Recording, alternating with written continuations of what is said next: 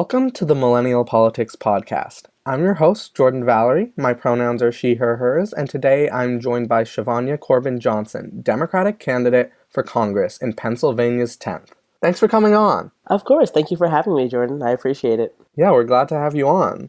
So for starters, could you tell us about your background and what brought you to a run for Congress? Yes, happy to do so. I am from York, Pennsylvania.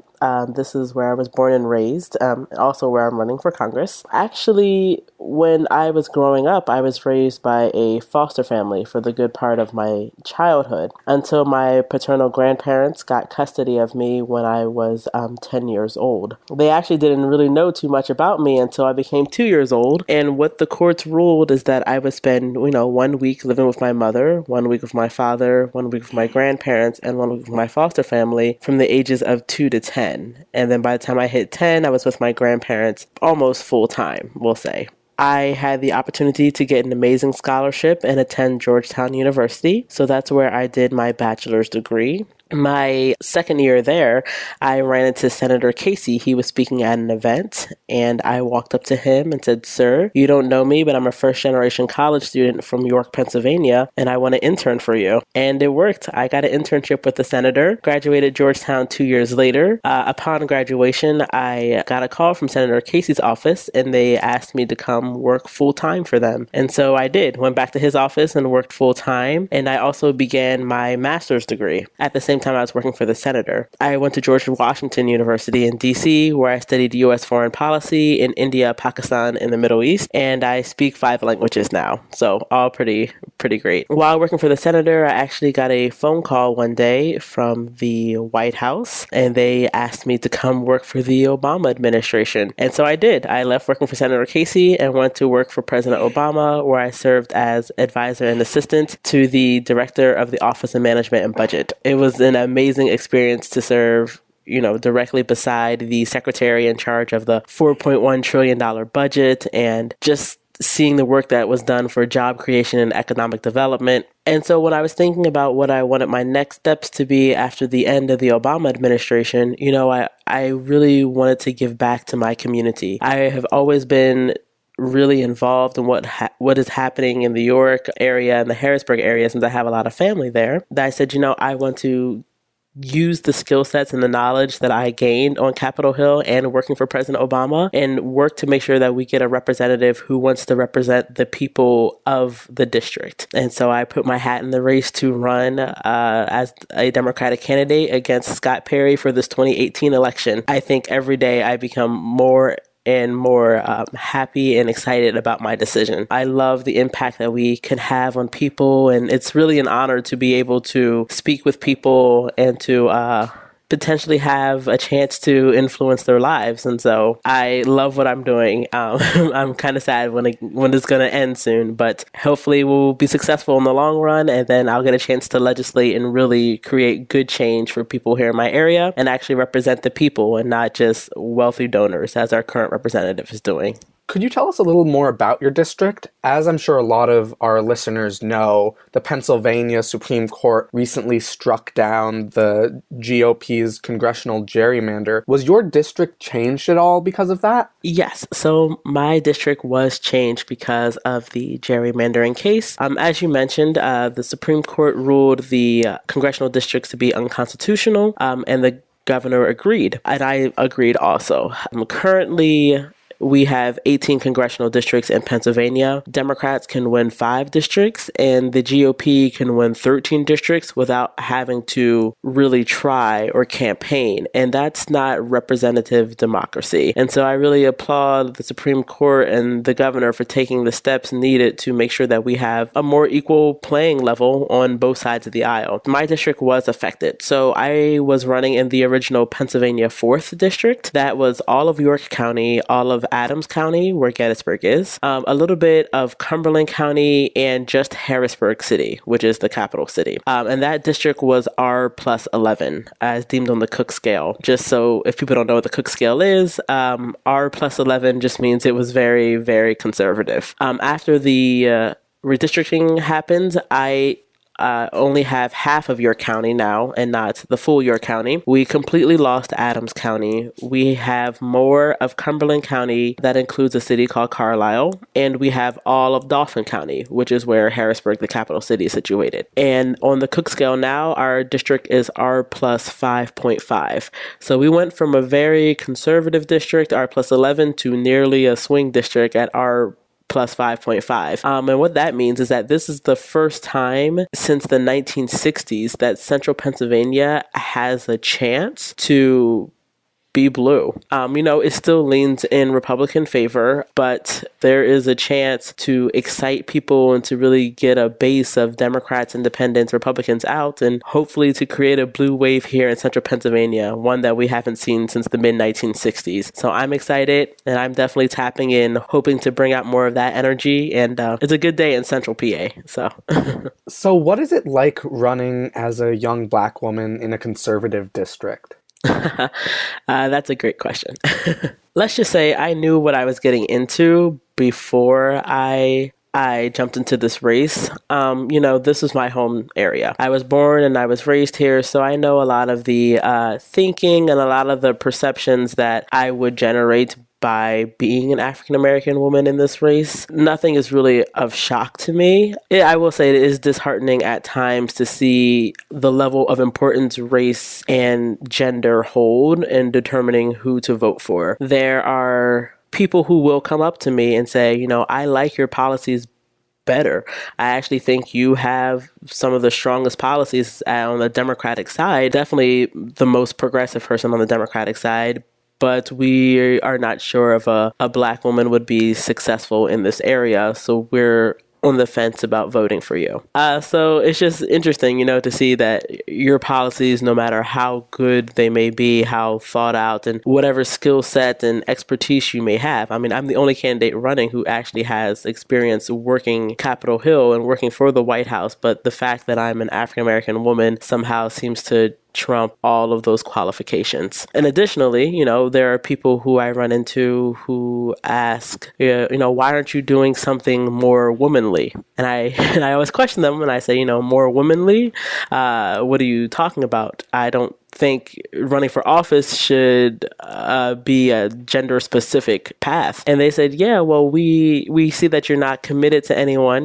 Why don't you start a family? Why aren't you committed to someone? And I say, I am committed to someone. I'm committed to the people of York, Cumberland, and Dauphin counties. And that's my main commitment. It is disheartening, to see that race and gender can sometimes bypass all my qualifications and all the passion and the love I really do have for my area. But at the same time, I use these quote unquote two negatives or two strikes, as some people have said, in my advantage. I am a woman, and we've had the Women's March that just took place last year and all the anniversary marches that took place recently. And just to see the women who came out and who were still excited about the strides women had made in history and the strides that we're going to continue to make, it was amazing to see. And for that reason, a lot of women have been joining on and have been supporting my team. And we need to make sure we have good female representation in the state level and the federal level. Just to give you some figures, in Pennsylvania is ranked 39th out of 50th in terms of female representation on a state level, and we are 49th out of 50th in terms of female representation on a federal level. That's horrible. There's nowhere else to say that. That's just horrible. And so we need to make sure that we get strong women, qualified women to run for office and to make sure that women have a voice on the state and the federal level. And that's what I'm doing. In terms of being an African American running for Congress, as we said, some people do see it as a negative, but I see it as a positive. I have generated energy amongst so many minority groups who felt like they were overlooked, who felt as if, people were not going to listen to them and did not want to represent them. And talking about in terms of African Americans, Native Americans in our area, Latinos, LGBT community. One thing I want to say is I am really upset with the logic that a lot of people have that if some sort of discrimination didn't happen to you, it didn't actually happen. And I do not believe that. And so by being a minority and by, being aware of of discrimination in many different types of communities, people have latched on to the message we have of inclusion and the message we have of wanting to make sure everyone's voices, regardless of your age, sex, religion, sexual orientation, ability, will be represented on Capitol Hill. I guess I take my two negatives that some people will see and make them a positive. The opioid epidemic has really plagued Pennsylvania. Has that had an effect on your district at all? Absolutely. And it's sad to say. The opioid crisis is a public health issue that we ineffectively treat as a law enforcement crisis. I mean, there are social and economic factors feeding into this epidemic that we need to address. But first and most importantly, what we need to do is make sure those who are suffering in the grips of this crisis have the help that they need and that their families and the communities have the help and support they need to fully recover. It's interesting because the opioid crisis affects people, of all races and all creeds, and is particularly pungent in communities that are already suffering from economic and government neglect. What we fail to realize is that the opioid abuse is nothing new, but the rate at which the epidemic has taken off is actually staggering. And the drugs that are available for people, such as painkillers, heroin, fentanyl, they're becoming more dangerous and more lethal than ever before. And so what we see here in Pennsylvania and in my district and around the U.S. is that counties and townships are in desperate need of guidance and resources to be able to stop this epidemic. I read a statistic recently and they said nearly 1,000 Americans die per week due to this crisis. And I believe that it's long past the time the federal government provide much needed assistance to address the opioid crisis. We obviously have a crisis on our hands, but we need to provide medical teams. We need to provide extensive research, because if the federal government does not tackle this epidemic right now, it could really easily mirror the 1950s war on drugs, and instead of providing the upfront resources needed to defeat this epidemic in the century, like the war on drugs, the opioid crisis could become a problem for the next 4 generations, costing us billions more in taxpayer money and thousands more of precious lives. When I get to office, I would definitely put my emphasis and my pressure on solving the opioid crisis now.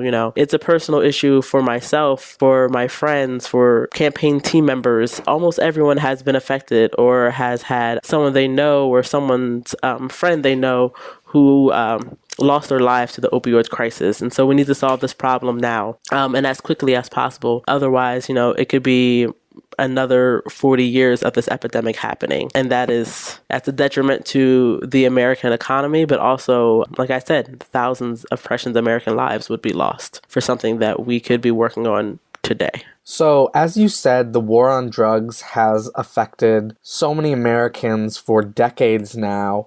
Could you tell us about how you hope to deal with the consequences of the war on drugs? Like I said before, I believe people are being incarcerated for drug use. It's costing taxpayers thousands and thousands of dollars to incarcerate people for nonviolent drug use, and we should be resolving it in other fashions. We should be resolving it through treatment. We should be resolving it through other ways rather than incarceration. I was reading some statistics earlier. 65% of prisoners suffer from addiction, but only 11% out of the 65, only 11% actually receive treatment behind bars. Because of the treatment that's given is just so low, many people actually resume abusing drugs once they're released from prison. I don't believe that the war on drugs, and I don't believe the opioid crisis is a law enforcement issue. It's really about treatment and how we need to treat people right away rather than incarcerating them. To incarcerate one person, it costs about $32,000 a year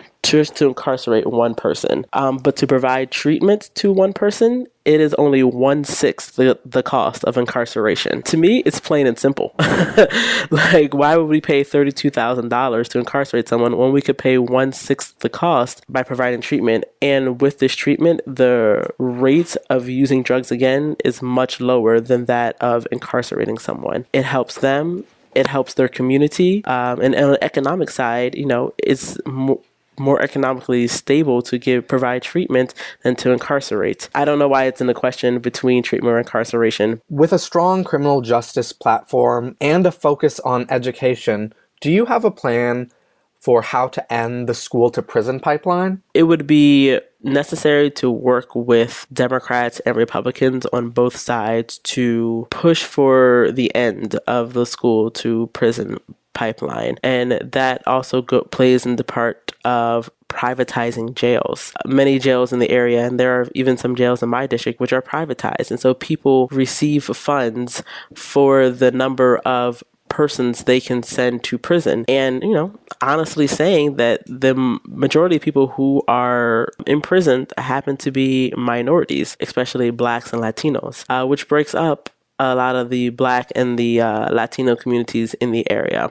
I strongly believe that education is the backbone of society. And so I want to make sure that we have, educators and that we have policies in place who also echo that sentiment and want to provide the best resources available for their students. And once students graduate, we want to make sure that students have the ability to get jobs that provide a living wage and provide full-time employment so people do not have to become reliant on jobs such as selling drugs or other, illegal jobs, which then can lead to recidivism and the ongoing rate of incarceration. So that's what I would want to work on while in DC. And also, I guess once a person is in prison and once they are released, what we need to do is find a way to help to integrate this person back into society, help them get a job, help them, be able to fend for themselves and get an income. And so they don't have to fall into the traps of the prison system. When people are released from prison, they normally are only given 30 days to find a job. It is incredibly difficult to find a job in 30 days, whether you do or do not have a record. But if you do have a record, many people won't accept your application or even hire you for an interview. So we need to make sure those who do have records do have a chance to become a part of society again. And I'm not sure why people would not want that to happen. Because for one reason, it keeps communities together. And when communities are together, crime is lower. Both nonviolent and violent crime rates are lower, which is better for everyone. And secondly, it's, if people are not in jail, then taxpayers are saving money. As I said before, it costs around $32,000 a year to incarcerate someone. By keeping communities together and also by saving more money for taxpayers and bettering the economy, it's better for people to have good education. And for those with records, it's more beneficial for us and for them and for all of society to include and integrate them back into society. And lastly, how can folks get involved in your campaign? Where can they find you online?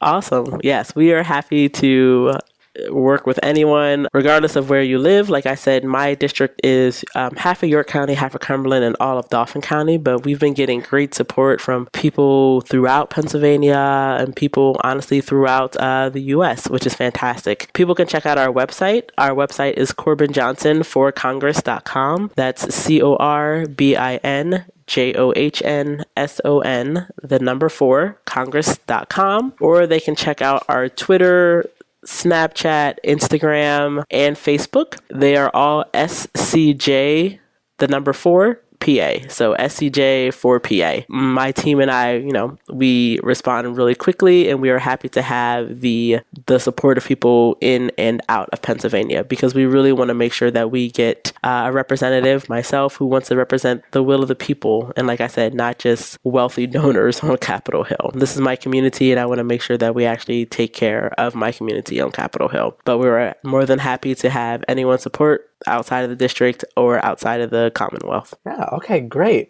Well, thank you so much for coming on to the podcast today. We really appreciate it. Of course. Thank you for inviting me. This was fun. I hope we get to do it again soon. Yeah, for sure. Again, I'm Jordan Valerie, politics editor at Millennial Politics. You can find me on Twitter at JordanValAllen. Make sure to follow Millennial Politics on social media, subscribe to our newsletter, and check out our merch at millennialpolitics.co. And stay tuned for the next episode of our podcast. Thanks for listening.